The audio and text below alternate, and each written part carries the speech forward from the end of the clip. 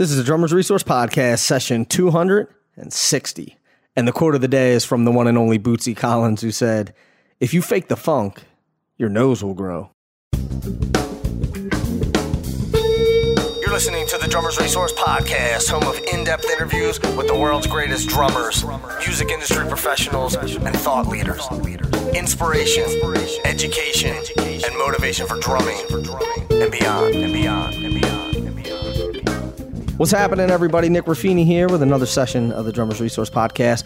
Hope you're doing well, and I hope your weekend was fantastic. I was in and out of the East Coast, flew out on Friday, came back on Sunday, just a quick trip. A great friend of mine got married. So it was good to be home sort of shortly because we weren't home very long, but it was good to be out there, and now we're back. And I want to get into this conversation, but first, I want to talk about gigs real quick. If you are looking for bigger and better gigs, if you want to step up your game, you want to get higher profile gigs, you want to get better paying gigs, go to drummersresource.com/gigs, G-I-G-S, and I will send you a 5-part email series, 100% free, and it'll give you some great tips and tricks on how to get those bigger and better gigs. Again, drummersresource.com/gigs, G-I-G-S. Now, let's get into it with Jim Payne. So Jim Payne is one of the coolest cats I've ever talked to. Well, let me rewind a little bit. I love funk and I love soul music, and Jim shares this same love for me. And he has been an innovator in the funk world for years. He is behind a ton of seminal funk and soul recordings, and he's also performed with a ton of famous funk and soul people. And Clyde Stubblefield called him the funkiest drummer in America. So when Clyde Stubblefield says something like that, you know it's the real deal.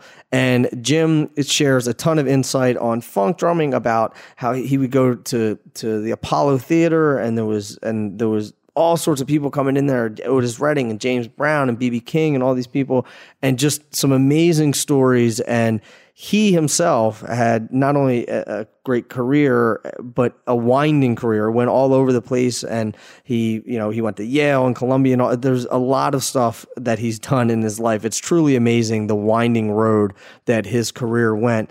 And now he is sort of close to me. He's here out here in California. So looking forward to seeing him in person. But I'm really excited to share this interview with you because I feel like he is less of a well-known name in the funk world to the layperson. And I want to share his story and his amazing insights into the funk world with everybody. So here we are, without further ado, Jim Payne.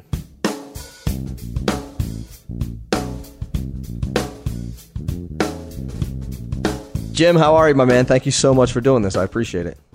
Well, I appreciate you having me on the show, man. Yeah, I'm looking forward to it. We're sort of, I guess, we could almost say that we're neighbors. We're about, what are we, about an hour and a half away from each other? Well, it's a little more than that, more like 3 hours, but around California, that's doable. It's 3. Is it really 3 hours? For us to really get to San Francisco and then up to Livermore, yeah, it would be 3 hours. All right, well. 2.5, depending on who's driving. Right. I'll have to make the trip sometime, though. Oh, yeah, we gotta hang out somewhere. That would be amazing. There's so many things that I want to talk to you about. One, I mean, we talked off air. I'm totally into the funk scene. I love a lot of the work that you've done. I love a lot of the records that you've worked on. Right. And I think the music that speaks to you is the same music that speaks to me. Before we get really deep into that, I want to get, just for content, to build a little bit of the context of where this all started. So how you got into playing, how you got into funk, and where it all started. Because you have a very storied past too that's fascinating to me, that I want to talk about. Well, thank you. Well, I mean, it all, I guess it started way back when I was my parents were like, somebody's got in the house has got to play music. My mother was a piano player, played the piano. So I went to a school auditorium, and they had different people playing. One guy played the accordion. I thought, well, this is really cool. He sounds like a whole band. So I said, okay, I'll play the accordion. Didn't realize it was one of the, sort of a very weird instrument. It happened to be in Bridgeport, Connecticut, where there's a big Polish community, and it was a big deal there. It's a hard instrument to play too, right? Yeah, it is. You're playing the bass with the left hand. There's 140 buttons over there, and then you got the keyboard over here. So it was pretty challenging. And in fact, it was so challenging that after about a year and a half, I sort of faded out of it. And then I used to go to the lessons, and I would have, one thing the last thing I was in a band with 100 accordions, and that was like pretty weird. I found out then that if you didn't know what you were doing, you could kind of lay out and nobody knew, Especially when there's 140 people at the band. I know, it was like really weird, but anyway, Bridgeport, Connecticut. So hold on, I have to stop you. Why is there a band with 140 accordions in it? I don't know. It was a huge room in Bridgeport, and that was like an orchestra of accordions, and it was such a big deal there. It probably sounds pretty amazing, though, huh? I don't remember if we were playing different parts. I assume we were, Right.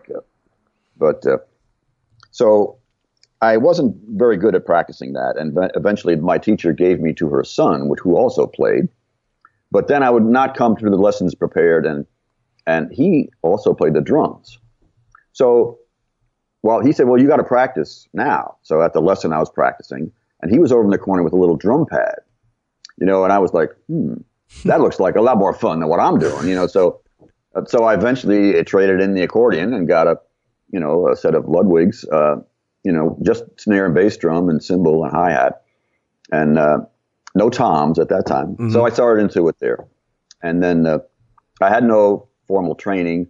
I just played the records, and then I had some buddies who had a band, which was great because they needed a drummer. So we started a band called the Deltrons, and we played around different parties and stuff. Doo-wop, really. It was a lot of doo-wop and that kind of stuff. And so that's how I got started, and then just kept playing through.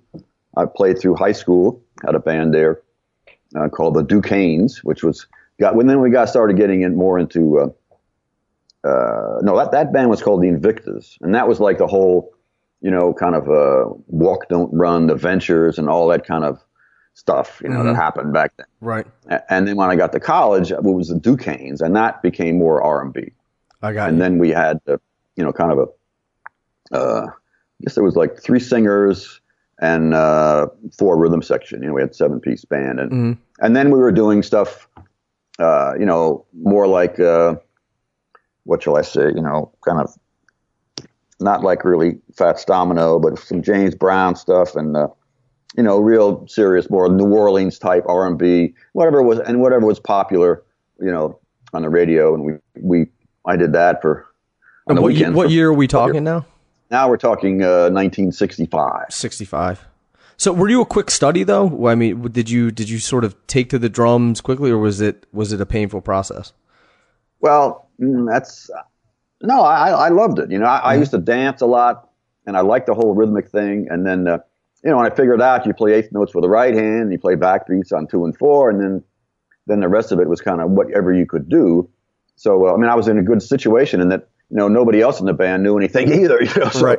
We were like, they don't know if you're doing anything wrong or right. Yeah, we were on the same page. So that's the way to do it. I always tell my students, to find some people, go to jam sessions, and eventually you'll meet people who are right where you are. Because people say, "Well, I'm not ready yet, man. I want to keep practicing." I said, "Forget it. Go find some people and start playing. With them." Right. So I kind of came up, in that school of just going for it, and trying it out.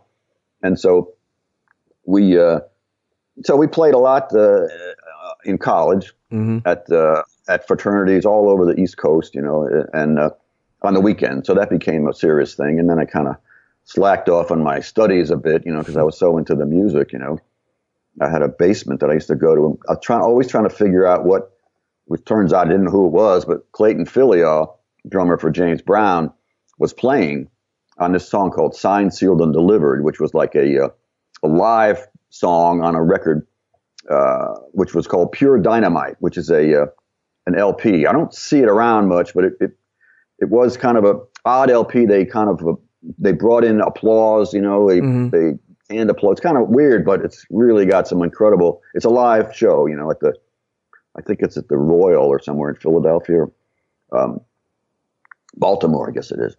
But I was always in the basement trying to figure out what was he doing on that song, which was kind of deal of James Brown, which is I never could figure, I had my turntable and the thing, was going back and forth. Sure. And that was like, so anyway, eventually I saw a guy in Fairfield, Connecticut, doing it with a local band, and then figured it out. I can't think of his name, but it's a Bobby Lindsay band. So, then what can I say? And then I started going to the Apollo right around that time, around 1968. We took trips from college from New Haven into New York. Mm-hmm. And so after that, my mind got blown. I saw B.B. King, and that was like, the hair on the end back of my neck just sort of stood up, holy crap, like Sonny Freeman on drums and a band with several horns and stuff. And right. B.B. King was like killing it, And then I'd go back to the Apollo. I would see James Brown. I must have seen him 12 times. I would sit in the balcony, bring my lunch. And then, at the Apollo, they have, on weekends, they have like 5 shows. The only problem is that you have to wait through a B movie in between each show. So really? I go up there, really be patient, because it was a lot of time. And I probably, I'd see 2 shows and then I'd split. But that was really my education, and then I would go back and try to duplicate what I heard from some It's of those interesting because that was a rough neighborhood then. It was, but right around, this was kind of a really good time because it was before sort of Malcolm X and all that stuff happened, which kind of turned a lot of Afro-Americans sort of against white people. And but it was before then, and they welcomed me in. It was like, oh, come on in, and I'd sit up in the balcony, as I said, and nobody would bother me. And I could, there could be a sea of Afro-Americans there, and it was no problem. But then eventually, as it got a little bit later, and that whole thing happened, then I had to stop going there because it was a little rough. Yeah. Really? Well, I just remember I went down, walking to the Apollo from the subway, which was somehow a little bit further away than I thought. There were some guys in a vacant lot, and they pointed at me and said, "Oh, there's the white devil." So I was like, "Oh man, really? Maybe I shouldn't be here." Right. Yeah. So I was alone at the time, Sure. So anyway, I did stop kind of going there, but I went for several years, and I think I was there really at the peak of that kind of stuff. I mean, I saw everybody, Otis Redding, all the groups, the Contours, the Coasters, the Shirelles, early Motown, the Supremes were there. And Gadsden was playing with some of those guys, wasn't he? Yeah.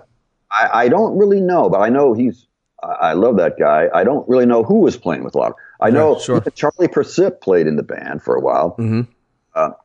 And King Curtis was leading the band a lot, and I think I can't remember the names of the different. And there was one guy, name similar to yours, a white dude who was playing. He was great too. I mean, it was like it seemed to be a little bit looser then, although it was 99.9% black there. Right. But it was such an education to see all these bands come through. I mean, a lot of them were, there were several bands. It was like there was B.B. King had a band, and Bobby Blue Bland had a band, and could have been Jabbo Starks playing. I don't even know, but I know he did a lot of his recordings, all the big hits. And then there was, and I saw Otis, but it was before Otis had a band. Oh, okay. And he, got really big. Sort of before Otis was Otis. Yeah, he came out and sang "Pain in My Heart," and the girls went wild, and then he sang one other tune. I think "I've Been Loving You Too Long" or something, and then he went off, and all the girls just couldn't stand it. There was you mentioned what? There was one more band I want to mention. So that James Brown. So those were the 3 real big bands, and the rest of them, like the Supremes and everyone, would come in and they would get backed up by the Apollo House band. Okay, I got you. I wanted to backtrack before I forgot about you were saying "Signed, Sealed, Delivered." Does that have anything to do with the Stevie Wonder tune, or is there 2 totally different songs? Totally different songs. And what was the record that it was off of? It was called Pure Dynamite. Yeah, I want to look that up and leave it in the show notes for everybody to sort of check it out if they want to. I'm not sure what the status of it is now. I mean, I have a copy, but I think I have recorded that one song that made it into an MP3, but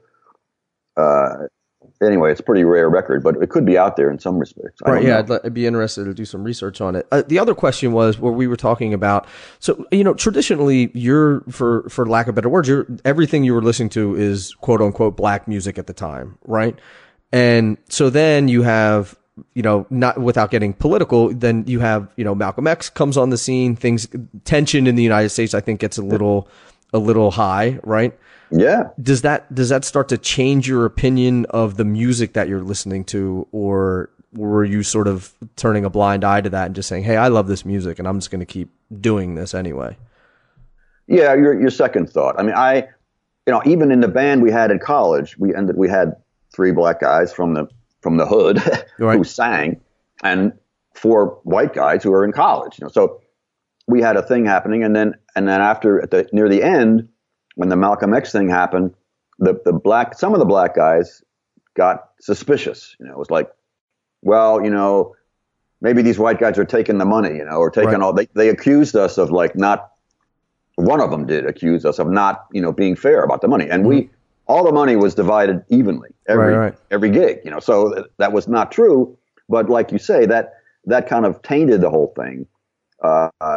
Eventually we left college, and that was the end of that band. But I thought that was the politics, and I was upset about it, and, did what I could to negate all of that and to make it, make everybody, friendly about everything. But it didn't affect my opinion, but it did influence, the what relationship. done. It's like, I mean, it's kind of built in. I mean, let's face it, if that's a culture, a black culture, it's difficult for a white guy like me to get into it, I mean, understandably. Same with Latin. I mean, I studied Latin, did a lot of Latin stuff, and they don't want a Latin timbalero. It's like, I mean, a white timbalero. It's like that's their thing. It's like, sure. And I can understand that, but I have been successful in breaking through that. Right. I think a lot of the people that I played with and gigs that I've done. So I'm proud of that. Mm-hmm. I played with a guitar player for 10 years. His name's Jeffrey Washington, and he's played with Melba Moore, Misha Paris, and all these guys, all these people. And, we were at a gig, and I forget exactly what happened. And he thought that the guy was sort of being prejudiced towards him. And I was like trying to calm him down. And the one thing that he said to me that really resonated, he said, you've never been on tour where you had to sleep in a separate hotel room than the rest of the band. And you've never gone into a restaurant with the band and not be allowed to eat there. And I said, you know what, Jeff, you're absolutely right. And I sort of had to like step back and say, okay, I respect that, because not that I didn't respect it before, but now that gives me a totally different vantage point. And I was like, and I love that guy dearly. He's one of my best friends now, after playing with him for so many years. Yeah. And I felt like I was like, I get it. I'm sorry, and I felt horrible afterwards, but I didn't, I never had that experience, nor did you, so. Right. Yeah. So I can see where you have to give them some slack. I mean, obviously, I'm starting to read I don't know how many, the 4th James Brown, biography. It's called Kill 'Em and Leave. I don't know if you've read that one. No. And McBride, I think the guy's name is, who wrote it. I don't have it with me. It's up at the house. But and I see he's coming from that situation. The South. What's going on down there? Where was James Brown from, and what was the situation? And all of the kind of two-faced, kind of understood and not said things that go on. That still go on. Right. In that area of the country and in all areas, but it's deep, it's really deep. It's hard to get beyond it. And it's a weird thing, because it's part of our culture, good or bad. It's part of the American culture, and not that it makes it right, but it's sort of what we're dealing with, as a country, that we all need to get over. I think music is a good way to help bring everybody together. Absolutely. Absolutely.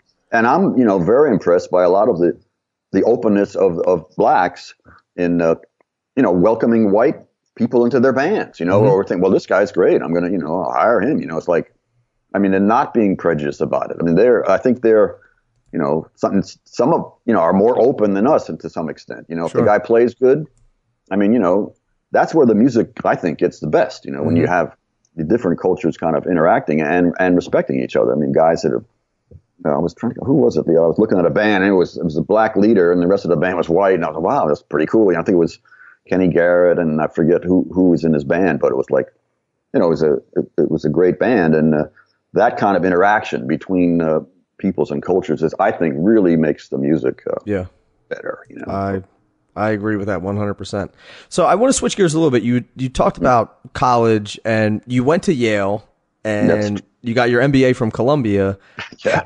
How does that all tie in? When you were getting into college, were you thinking, I'm gonna be a professional musician, but I still want to, go to school and pursue the business route? Or were you saying, oh, I don't know what I'm going to do with music, and I better go get a good degree? Well, no, that was, when I got into college and started really getting into the music, I was really, I really want to do something with this. And, in a sense, I was kind of just foolish in a way. I never went to music school. It was right there. I would go by the Yale Music School and listen in the door, and I'd hear these people singing like Gregorian chants and stuff, and I was like, man, that ain't rock and roll, So Right. It was like I just ignored it, I wasn't smart enough to realize that ear training and all that is very valuable, So I just kind of ignored it and kept on going. And then it was like, well, what are you going to do? And I'll tell you, it was a family thing. I mean, my father was a lawyer. My brother was a few years older than me. He became a lawyer. And it was like, the pressure was on. The pressure was on. It was like they were not interested in me having a music career. And it was. Were you interested in being a lawyer? No, not at all. No. Not at all. So that wasn't me. I'm not into that, kind of stuff. I mean, not that there aren't good lawyers and everything like that, but right. So I basically kind of went along and said, okay, Dad, I'll go to business school, because that was like 2 years and lawyers were 3 years, in terms of that. So and then I moved to New York to go to business school, and, I'd go to the library and read Billboard, but I actually, I did pretty well. I got through the school and everything and got my degree, but, it brought you to New York. And it brought me to New York. And that was the main thing, because then, that's nothing. I got that. And then I met, being in New York was it, because then I met some people. There was a band that I was in at the end of my Yale years. They were guys who were a couple years behind me, and they were called the Five Card Stud. And they had a great manager who was from L.A., Tom Curtis, his name was. And he was really aggressive and got us some gig. In fact, we opened for Otis Redding in Central Park, which was a life-changing experience. But when I was in New York with that band, we recorded. And we recorded for a label called Redbird. And we recorded an EP or something. And it actually did pretty well. It became #1 in Raleigh, North Carolina. So we went down there and toured around North Carolina. But I met the engineer, who did the session. And just a little sidelight, when we got in the studio, all set to do this song, the engineer said, well, I think what we'll do is we'll do the music first, and then we'll overdub, the vocals. Right. And I had never done that before. That was like a new concept, right? Man, I was like, if I didn't hear the words, I didn't know where I was. Right. So I realized right then that you got to be a lot more hip and know what the structure of the song is, and how many measures until the bridge, and are there any figures, and I could do it with everybody and the singer, but so that really turned me around to get a little more serious about my music education. But I met the engineer. What's his name? Can't remember his name right now. He's pretty well known. He did a lot of stuff with Phil Spector, and he would let me come to recording sessions, and then I would come to the recording session, sit in the control booth, like in the back on the floor or something, Right. And then I got to watch what was happening. I saw a lot of great sessions, a lot of jingles and stuff like that, but some great drummers. That was big business then. Oh man, those guys were cooking. They do this jingle, and then they'd all be on the phone, and they'd run out to the next one. They did like 3 or 4 of them in a day, just working like crazy, like like Bernard Purdie and Gadd. Yeah. And that whole scene was like fascinating. Great musicians, and they were making money. Yeah. So I was like, okay, maybe this is okay. Like as far as and so that really, I said, if you're good enough, and you can get in there with these guys, they were making good money. So that really encouraged me. Like I was saying earlier, when I got to New York, then the whole thing kind of like, maybe this is going to work. So right. So were you more attracted to being in the studio than being on the road? Well, I didn't really know what the road was like, Yeah, I think that was it. I was thinking I might try to go for that, Although I didn't know how to read music at the time, so I had a lot to do. I had a lot to work on to get to that point. Right. But I thought I could do that. Yeah. So when you had mentioned Gadd and Bernard, I'm guessing this is all in New York then, still, right? Yes. So how did you end up going from New York to Florida? It's fascinating how the places that you've bounced around to and left your mark in each one of these one of these areas. Thank you. I mean, that happened through college. There was a guy in college, Bob Greenlee, who was a bass player and also played baritone sax, and we played in a band called let's see. Well, there was several what do they call it? Versions of this band. One was oh God, I got to think of the name. Anyway, it became Root Boy Slim and the Sex Change Band, which was really weird. I mean, there was a guy.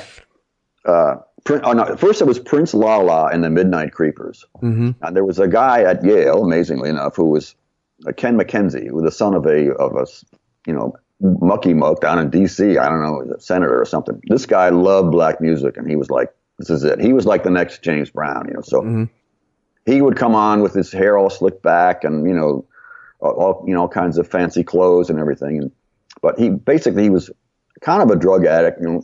It was crazy. Anyway, we had a sort of a soul band there, and Bob Greenlee was my good buddy, and then different incarnations. That's what I'm talking. That was the word I was looking at. But several bands later, one in New York, I worked with.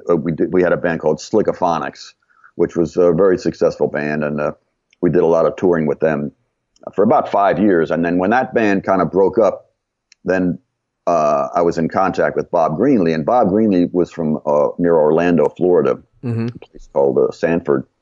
And after college, he went down there and opened a studio called King Snake Studios. So when the Slickophonics kind of disbanded, which I consider one of the best bands I've ever really been in, I'm trying to re-release some of their stuff. I was listening to it the other day with a guitar player, Al Jaffe, who came to visit me, and I was like, "Wow, this sounds pretty good." We were a pretty good band. Yeah, you forget it. Well, anyway, so I went down there to get out of New York for a while, and the band had kind of split up. It was kind of a drag, and I ended up, being the studio drummer in his studio, which is, kind of what we had talked about earlier, which I always wanted to do. And he had a stable of artists coming through there, Kenny Neal, Lucky Peterson. We did some country music, Razzie Bailey, but most of it was R&B. They did actually Rufus Thomas, and I started writing a lot of songs. I wrote songs for them, and he was distributed through Alligator Records. It was really a good time. For 3 years, we did had a lot of sessions and had a lot of fun, and did some road tours. We went to Europe with the King Snake Review, a singer named Yvonne Jackson that I produced and wrote songs for. One of my favorite things. So were you working out of his studio the whole time, or did you? Yeah. Did you have your own? No, I never really had my own studio, other than here now, finally in California, where I can do videos and stuff like that. But I'm not like a technical guy particularly, Right. More or less a producer. I've done a lot of producing. But I'm more into the drums and kind of organization and writing. I've written a bunch of books, sure, which you probably know about. But so so then after New York, I got into it, and then I never let it go, and went through various groups. Talk to me about I read somewhere that you spent, I don't want to say a lot of time, but you spent some time at the Stax studio in Memphis. Yes. I'm fascinated by Stax, and just tell like what was that place like? I mean, what was that vibe like? And I'm sure it had a lasting effect on you, right? Oh, absolutely, absolutely. Well, just to back up a little bit, after college and after that band, the Five Card Stud, I went into the Navy for a while, only for 3 months. I got out of it because I didn't really want to kill people, and I told them that, and they didn't like that. So they're in the killing people business. Yeah, that was basically what it was, But at that point, Bob Greenlee had just graduated from Yale, or he was in his last year, and he had this house near New Haven, and he started a band. So I went there and started playing with him. So now I'm getting lost as to where we are. I'm trying to figure out how it led to Stax. How it led to Stax, exactly. Thank you very much. And it was an original band. We were kind of into the, at that time it was the band was one of our real idols.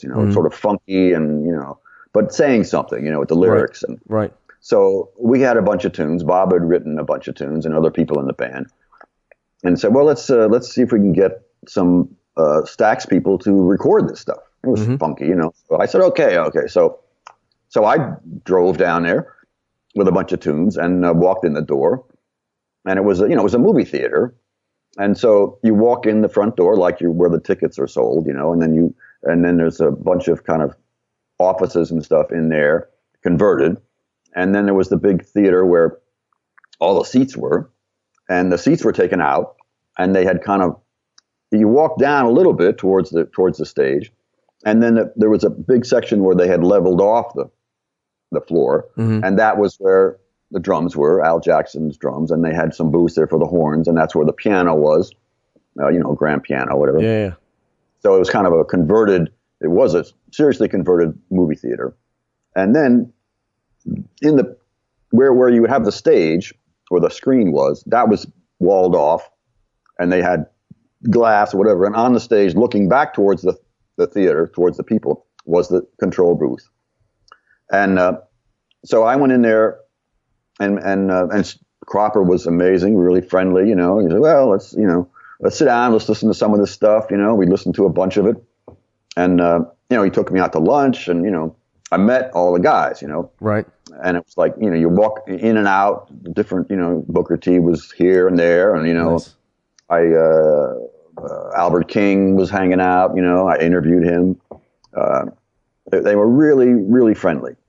And the songwriters had their things, I can't think of their names right now, but, they were there. Right. And Al Jackson was not there, unfortunately, so I didn't really get to meet him. But and Cropper was like, okay, after this sort of fell out and everything, after it, I left. He said, "Yeah, well, I think we take 2 or 3 of these tunes, we could do something." And we didn't know anything. We were like babies in the woods or whatever. It was like, so we had heard about this publishing thing, and I went, "Well, publishing, man, you got to keep the publishing, it's like, because otherwise you get screwed by these moguls, whatever." So we insisted that we keep the publishing. I didn't know at that point. The idea is you split the publishing. So they had their company, East West or whatever, and they would split it with us. Which would be a great deal, very common deal. But we didn't know at the time. So no, we don't want to give the publishing away. So we never gave them any of the songs, which was good, really then. For a move, because they would have recorded them. We might have made some money on them. But, right. But to your question, I mean, it was so friendly down there, and they were open, and everything was really, really cool. And I went back there another time, second time, and that was cool too. There's a lot of stories, but anyway, the third time I went back was after Martin Luther King got shot, and there was a chain link fence around the whole place, and you had to go in the back, and it was like totally different. I had to leave a message to Cropper saying, "I'm here, if you want to come out and say," and he came out and said hi, but he said things have changed. And, what happened was the whole company got changed and got different leadership. And it just, became a different thing, you know. Really? It became, well, you know, well, like we were talking, I mean, there's a lot of inequality, especially in Memphis, you know. Of course. And so there was a big cry. Well, Stax has got to be run by black people, man. It was, you know, originally run by this guy. Was it Axton? Axton was his sister, and then I forget the guy who was the president who ran it, and they were both white, whatever. Right. So, and there was a, you know, understandable cry about, you know, it should be black ownership or whatever. So It ended up, that's what happened. Another person moved in, and then it became really like, you know, I don't know how, hope people take this the right way, but it became kind of oriented towards blacks and that element of whites that we were talking about, the mixture, got lost, you know, and then it became a very different animal, you know. And of course, after Martin Luther King got shot, you have to understand that it was like horrible, you know. Yeah, of course. So there was a lot of backlash, and unfortunately, I think Stax got caught up in the backlash, and then, you know, Cropper moved to Nashville, and, you know, people, it kind of disbanded. You know, it's like anything. You have a core, like the James Brown band, you know, from whatever, 65 to 73 was like, man, that was it. And that's kind of, I was lucky to be there at Stax in that, I think, real peak period, you know. And of course, then the other problem was that Otis got killed, you know. Otis died in a plane crash, and then Cropper was saying, well, you know, he was our big guy at that point, you know. He was huge. And when they lost him, they kind of took the air out of the whole thing. You know, they had what are you going to do to replace Otis? You know, so that was a problem that happened down there. But when I first went down there, man, that was it. And then they were all friendly. You know, it was great. It was wonderful. Man, just the entire history of that. I didn't realize sort of toward the end of it, you know, what all of the things that happened. So that's just interesting to learn. I'm learning this as we're talking, but I'm fascinated with Stax and a lot, you know, the recordings of Stax are. They were very, very into, you know, the jukebox sound and getting it louder. You know, that was a big deal back then. You know, so when you put your tune on the radio, it's got to like get loud. They had actually Seeburg jukebox speakers in the control room, which they would mix on. You know, they had horns on the top. Yeah. And they were big square things.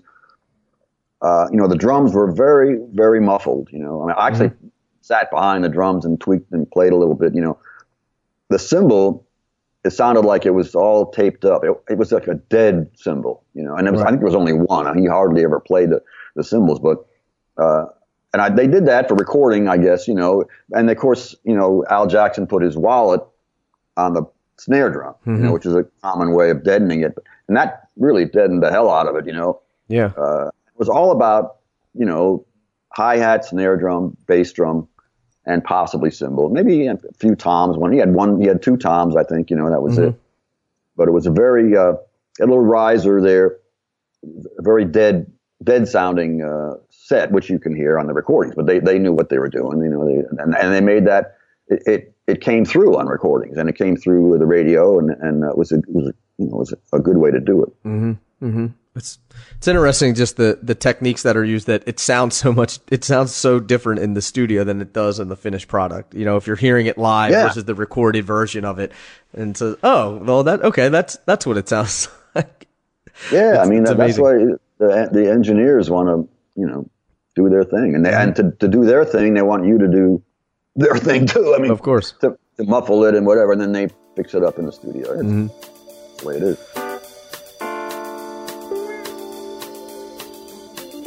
I'm sure it's no surprise that DW is still a sponsor on this podcast, and it also should come to no surprise that they are one of the leaders in the drumming world. Why? Because they started in 1964 in Los Angeles, and they've been innovating ever since. And now they have a ton of other brands that are underneath them, like the Gretsch brand and LP and Gibraltar, PDP. They have all of these great brands, and guess what? They're still here. They're right here in Oxnard, California. And if you're in LA, you can drive up and you can visit them, and you can get a tour of the factory, and you can see where they make these drums by hand in Oxnard, California. I definitely recommend that you do that. And also thank them very much for keeping this podcast free for all of you. And you can do that on social media, and just let them know that you appreciate them supporting the podcast. Are you gigging or touring or always on the road? You can keep your drumsticks at your side with ProMark's new premium stick bags. Each style adds convenience for both on and off the stage. The Transport Deluxe features ample stick storage, metal hanging tom mounts, and leather interior pockets. With the Silver Essentials bag, features room for 4 pairs of sticks, a drum key pocket, and metal hooks to hang on your floor tom. They're made with durable, waterproof nylon and synthetic leather, and these bags are built to keep up with the drummer who's always heading to the next gig. You can learn more about these bags at promark.com. Tackle your technique hangups by having experts address topics such as grip, independence, coordination, mobility, and creativity. The drum technique courses offered at the drum program at Musicians Institute will set you on the right path to growth. Learn more at mi.edu. Musicians Institute, instrumental in life. Now let's get back into it with Jim Payne. I know that you worked with Medeski Martin Wood. I've had Billy Martin on the podcast. I've been a huge MMW fan. I've listened, all their records. It's a Jungle in Here is a great record. I know you've worked with Mike Clark and Paul Jackson, and looking at it now, I guess a lot of these records, I don't want to say have the same sound, but they have the same vibe, right? Mm-hmm. Mm-hmm. Is that something is that a reflection of what you're doing in the studio, or is that a reflection of these people having that vibe and they know you're the guy to capture it correctly? Yeah, I think that's it. I mean, we were with both of those situations, we were definitely on the same page. Mm-hmm. I was doing some producing for Gramavision Records in New York, and I had done some stuff, and I was looking around for some. I did my own thing called New York Funk. Mm-hmm. With a lot of great, Clyde Stubblefield was on that one, and several different groups. I ended up doing something with Pee Wee Ellis, which was great, called Blues Mission. And at one point, I was okay. Well, that was it for that. It'd been several months, and I got to get something else happening. So I looked around, heard about some stuff, and so I went downtown and I heard Medeski Martin Wood, and I was like, yeah, this is what I was looking for was kind of funky instrumental stuff. At that point, I wasn't really interested in vocal, more pop music. I was mm-hmm. pop R&B, whatever you want to call it, And so that seemed to be exactly what they were into. They were funky. Billy was great, and John was great. They were all, really into it, and they had their thing together. Mm-hmm. So it wasn't that difficult for me. It was just and I had a great engineer, Steve. I can't think of his name right now, but as far as the sound, it kind of left it up to him. He knew what as I said, I'm not technical, but I would say, more of this, more of that, and that's not working, the usual producer thing. Mm-hmm. And shaped it kind of, But they had done all the rehearsing, that they needed to do. They knew what they were going to do. And so it was pretty simple to kind of run it down and tweak it up, and, and it came out, I think, really, really nicely, loose, and mm-hmm. It's a great record. Was, some of their best stuff. And sure, with Mike Clark, we had been buddies for a while, and actually I was down in Florida working at that studio at King Snake, and I had some dough, and so I thought, well, let's I'd always wanted to do something with Mike, and so they came down there. He came down there with Jeff Pitson, the piano player, and Kenny Garrett, and Paul Jackson mm-hmm. came from Japan. He was living in Japan, and so. Oh, was he? Yeah, and I just saw someone. He's been there for 30 years or something. Wow, he's a big star over there. But they came down to Florida, and we went to a studio, another place that I knew. It wasn't King Snake, actually. It was another studio in Orlando, and the engineer was great. Got in there, and we didn't really have anything particular, and they had done a educational thing over in Japan. So they had a couple of grooves, mm-hmm. So we ended up kind of making everything up and used some grooves, and then got in there, and Kenny Garrett came up with some lines, and fortunately, which I think is one of the best ways to do it, if you have the right people, and if you can right there get a groove, put something on it, shape it up, make it happen. I'm really proud of that record. The Funk Stops Here, it's called, which mm-hmm. is never really done much. Yeah. Okay. Well, you're one of the few, and I'm going to re-release that one too digitally, I think, along with the other things that I've done. I don't know if that's totally legal or not, but I don't think anybody really, the ones that my own records, that I've done myself with my band, those I got no problem, which I'm going to put out there too. But so that was my experience. And Mike and I are close buddies. I just saw him about a week ago up in San Francisco. He was in town. Oh yeah, I saw that. Yeah, doing some gigs, and so we stay in touch. And he's unbelievable. And not only as a drummer, but he's a very strong guy. We're both chanters. We're both Nichiren Buddhist chanters, chanting Nam Myoho Renge Kyo, which is Herbie Hancock is into it, and Buster Williams, a lot of different people. Mm-hmm.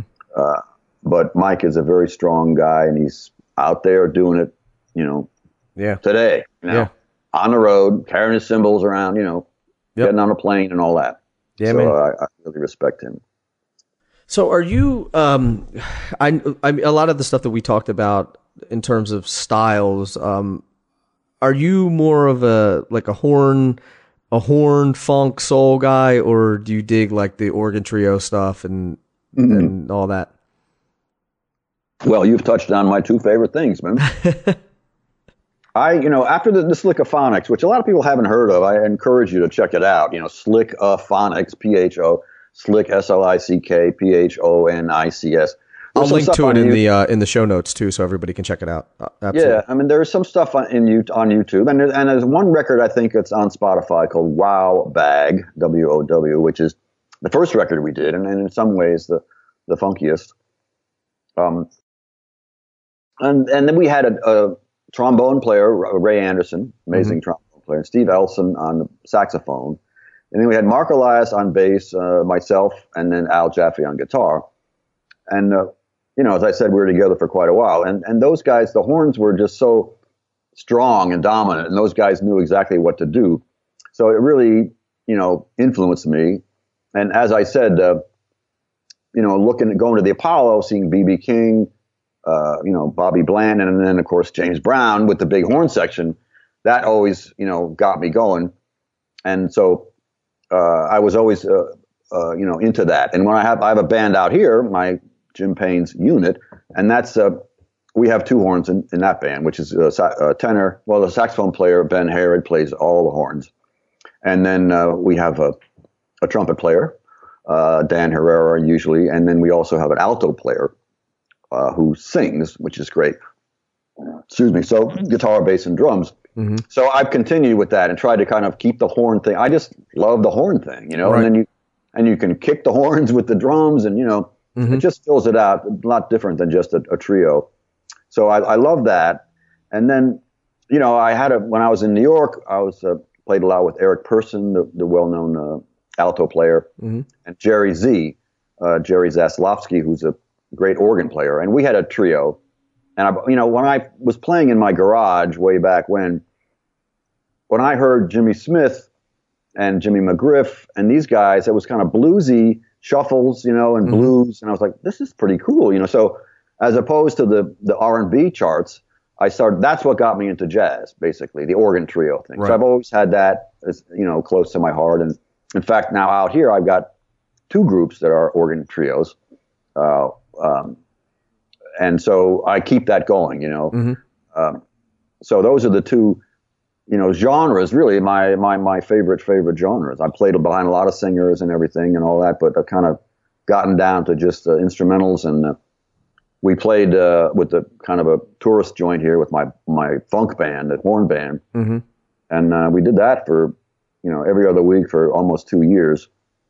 Nice. And that was a great run that we had. And then they realized that we had no singer, and it was like normally, those clubs are like, kind of more like top 40 clubs. We were doing like funky Herbie Hancock and, Larry Young or whatever, or Lonnie Smith, and it was danceable. People were dancing. Of course. But finally, they said, well, I don't know, you don't have a singer. We got to get a singer. So that ended that run. But we got other gigs now in different places. So anyway, I asked selfishly because the organ. I mean, I put out my own organ record, and I got to hear this. And I'll get you a copy of it. I did it with Joey DiFrancesco's brother Johnny. He's a guitar player. Really? Wow! I didn't know he had a brother. Yeah, a really, really talented guitar player.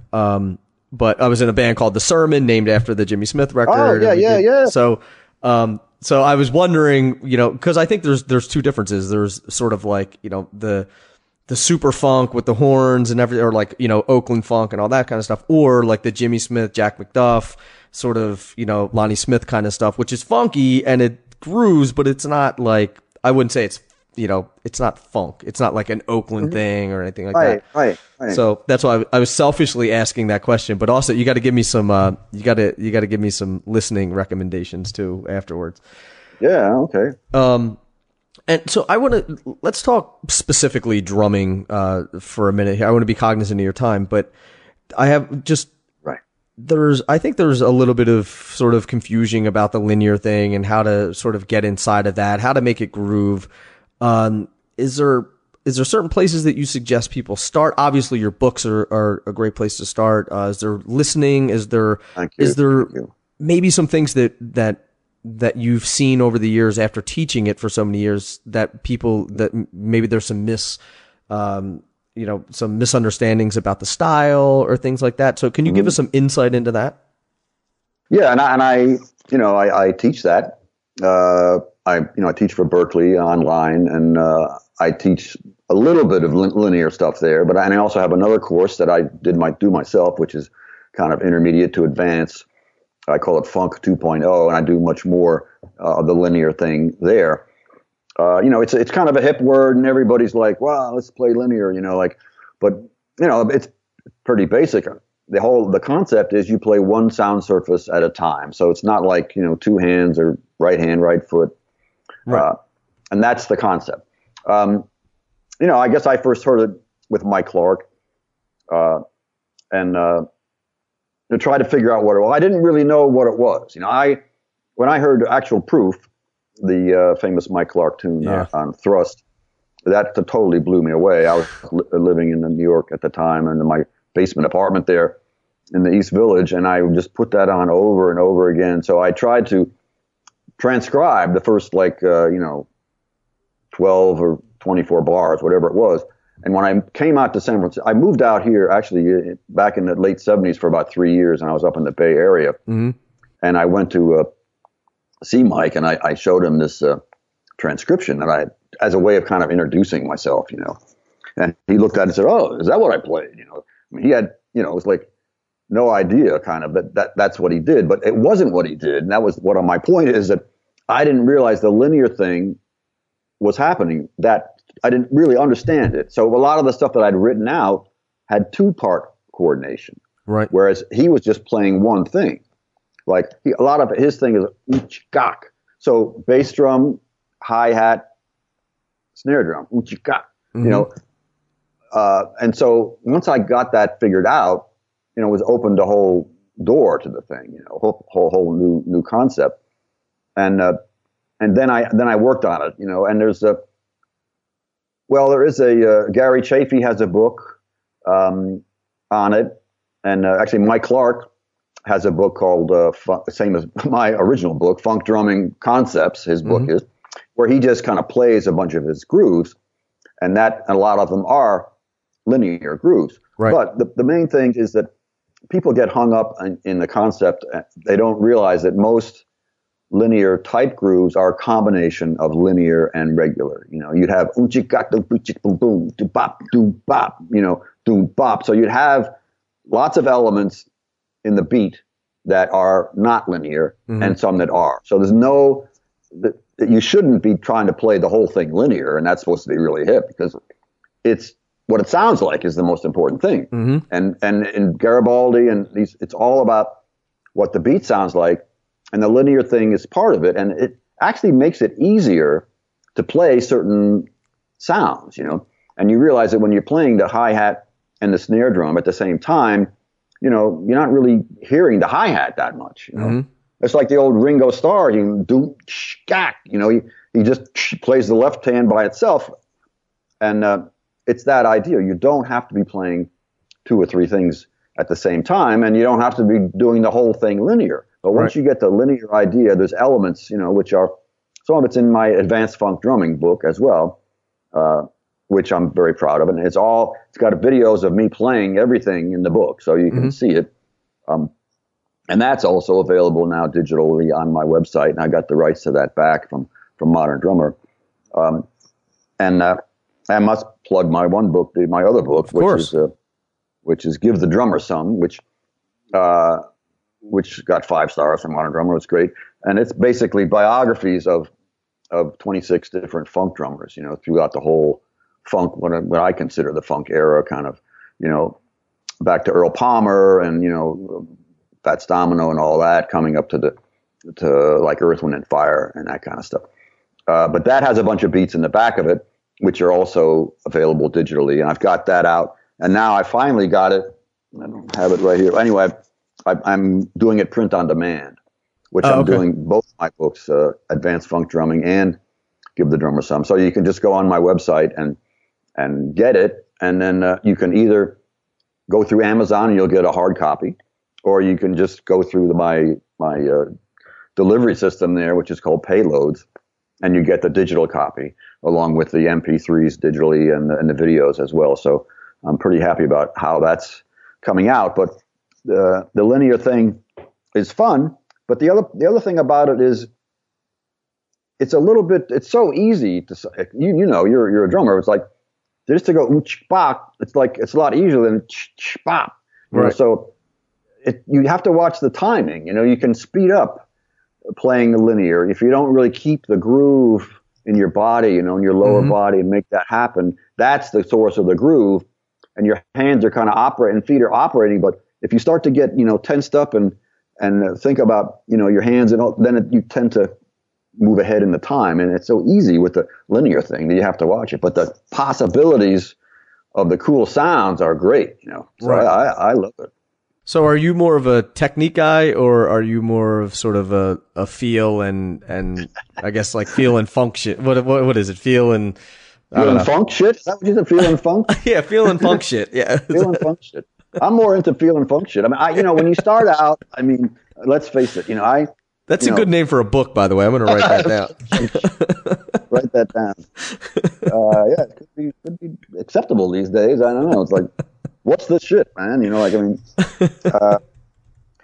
I had back in Bridgeport when I was with the accordion and I got into the drum pad, I had this record, Buddy Rich, some EP, and I just listened to it. I was like, holy shit, what the hell is he doing? It was like just super fast stuff, So of course I was in awe of that. Mm-hmm. And then when you kind of get into it, but I realized with the funk thing, there wasn't a lot of that going on. Mm-hmm. And then, I realized I had to learn how to read. I went to New York and I studied with Sonny Igo. And I also studied with Henry Adler.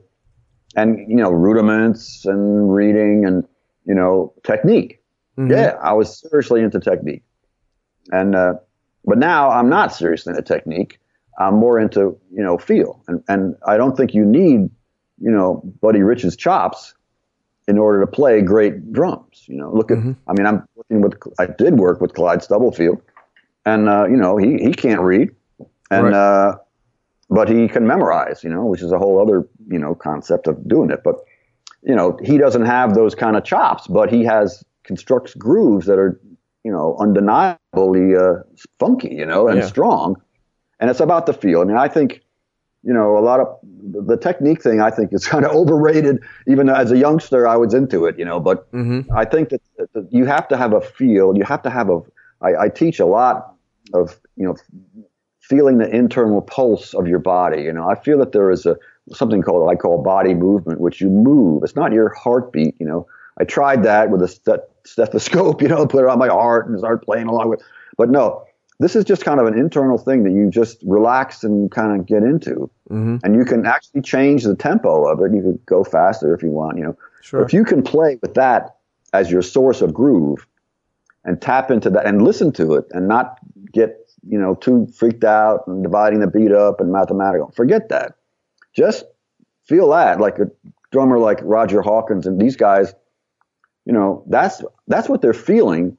And that puts down the groove, man. And that's, it takes a lot to get people to do that. And it's, you could play 2 and 4 and, that's all you need to play. Mm-hmm. And, sometimes that's enough, the big problem is your brain is saying, man, I should play some other shit in here. I should Right. put some notes in here. What is this? But no, it's like, that's the idea of sitting there, playing a groove, concentrating on the groove, not letting your mind, think about lunch or the girl in the front row or any of that. Right. That's what's happening. That's the most important thing. If you can add technique to that, and there are, Gadd and other Steve Jordan, great drummers who can do that, that's cool. But if you don't have the groove, you're not going to get hired. That's, to me, that's more important than anything. Than anything else, of course. And me personally, I think it's harder to play a quarter note groove at 50 beats a minute than to play at 220 and do all this crazy stuff. Totally agree. It's harder to play a ballad than it is to play an up-tempo song. Yeah. There's a lot of space. Mm-hmm. That's a band director that I know. He always said if a guy was bugging him to sit in all the time, he would finally let him sit in. He would pick the slowest ballad that he could possibly play and tell him to play with brushes. Right. Yeah. No, I have a student that I just did that to. He's very aggressive at Berkeley, and he's good, but he's always like, I'm thinking, he must have come out of heavy metal or something. But finally, I gave him this Horace Silver tune, my own sweet way, with like. Yep. And I made him do that, and he did it with brushes, and he did it pretty well. I think he finally got the point, And he's like, oh, okay, now I'll learn how to a lot of it is about attitude, like, what's the song? Who are you playing for? Who's in the band? It's a lot of psychological. You want to meld in, you want to make it as good as possible for the people that you have in the band, and they could change. And then what kind of a gig is it? Is it a wine tasting gig, or is it a restaurant gig where there's somebody right in front of you at a table, or is it a concert, a theater, or is it a huge concert with 10,000 people? I mean, all that matters. Right. And I think I think the listeners get tired of me saying this, but I'll say it again, that I think that YouTube sensationalizes a lot of the chops and all of that stuff versus, which I think is amazing. I think that there are some amazing players out there who have just insane facility. I mean, there's some guys out there that look like athletes, Yeah, well, that's another way of thinking of it. Yeah, I mean, I see these things in modern drummer. It's 9/7 and 3/10. I'm thinking, wow, I used to be interested in that. But right. 3/4 is about as far as I got on it. That's enough for me. But I mean, now it's like I don't like to play odd times. But and there's a place for that. I guess for instrumental music, people are into it. But I don't know whether it's just because I'm older or what. But I'm focusing on other things. Not that I'm not learning and working on it, but I'm not working on 9/10 or whatever. Right. 100%. So if people, I know that you teach privately, so you teach through Berkeley online, right? Right. And then you have your own private practice as well, too, right? Right. So do you do that? Go ahead. I was going to say, do you do that in person and online? No, I taught in person many years in New York, at Drummers Collective and Drummers World and various drum stores and stuff. But no, now I do everything online. Okay. I'm out here in the country. Mm-hmm. And so I did a whole course, very similar to the Berkeley thing. I have like 18 or 19 lessons now. Okay. Which I do online. And that is, a lot of videos of me demonstrating stuff, a lot of song examples. This is bringing out this particular thing, whatever types of ghost notes, and then and transcriptions of grooves, and then also at the end you get a couple of tracks without drums to play along to, and I'm changing it up now. Having the lessons I did have was having everybody buy like 4 lessons and then kind of proceed through the course, but now I'm going to do more of a subscription thing where they get access to all the videos and they can take which ones they want. Okay. And they have the option to send them to me if they want, and I will comment on them for a little more money, or they can just surf around and check them out, which I find a lot of people seem to enjoy. But if they're very, complete lessons with a bunch of material, a lot of stuff in there. So that's what I call Funk 2.0, and that's starting to pick up. It's being, I got some good students in that one as well. So I do both things, and the Berkeley thing is cranking along. Just started today, actually started Monday, a new semester, the spring semester. Okay. And that's great. A lot of those Berklee people end up taking my Funk 2.0 course. Oh, do they? As well, because it's a little bit more, it's more challenging than the Berklee. The Berklee course is good, but I kind of did this as a sequel sort of a thing. So it's a more intermediate people who have some more experience. It's understandable. So that's been fun. All of that information is at funkydrummer.com, right? Yes. Okay. And I have different my books and some different stuff. There's something called Funk Packs, which are very small little $4.99. Where you get transcriptions and you get me demonstrating the grooves, particular subject of, and there's about, 10 or 15 of those. So I got a variety of stuff on there. Okay. And so your books, your website, all that, and I know you're on Facebook as well, right? Right. Okay. I should be more on Facebook, but I am on Facebook. I think we all should be. I think we all should be on there more, and at the same time, I think that we should be on there less. So yeah, I know it's a love-hate relationship. But I will link to all that stuff. I'll link to your social media channels, your website, your books, all of that. And I recommend that everyone check out the stuff that you have going on. I mean, you understand this genre, I think, as well as anyone in it, and you have a ton of knowledge to share with everybody. So everyone listening, check out Jim's stuff. Also, I want to thank you personally for taking the time to chat with me, sharing your story, sharing your wisdom. It's inspiring. Oh, thank you. It's been fun. I'm going to make a trip down to see you. I'll take you out to lunch. Yeah, now you're talking. Right, I just got a new car. I came from New York. Oh. I didn't need a car, so I just got a car. I'm going to drive down the coast a little bit. And beautiful. Come down the coast from right down the coast from Half Moon Bay, meet in Monterey, and have some fish. That would be fantastic. I mean, I have to reciprocate. The people like you that really understand the genre and the music and take the time to really research what your people are about before you talk to them, and really organized show, man. I think that's great to have somebody like you out there putting out the good stuff and inspiring people. Well, thank you. I appreciate it. It's definitely a labor of love, and I feel fortunate to be able to talk to guys like you on a daily basis. So this show would be nothing without you guys and without the people listening. So I'm just the middleman, but I do appreciate that. Yeah, you're more than that. Well, thank you, Jim. And again, thank you for taking the time to chat, and thanks for being part of the podcast. Okay, we'll stay in touch. All right, I definitely will, and I will talk to you soon. Okay, Nick. Thanks a lot, man. Thank you. All right. Adios. So there you have it, the one and only Jim Payne. I hope that you enjoyed that as much as I did, and I am definitely going to have Jim back on the podcast again. Also, as with every podcast, there is show notes for this, and you can check it out at drummersresource.com/session 260. It has all the links about everything that we talked about, all of Jim's books, and all of that fun stuff. So check that out. Also, if you haven't yet, please rate, review the podcast on iTunes. It's super simple to do, and I definitely appreciate it because it helps the podcast show up higher in the search results, and more people find out about it. More people get hip to drumming. So if you could do that, I would appreciate it. And until the next podcast, keep drumming. Thank you so much for listening, and I'll be talking to you soon. Peace.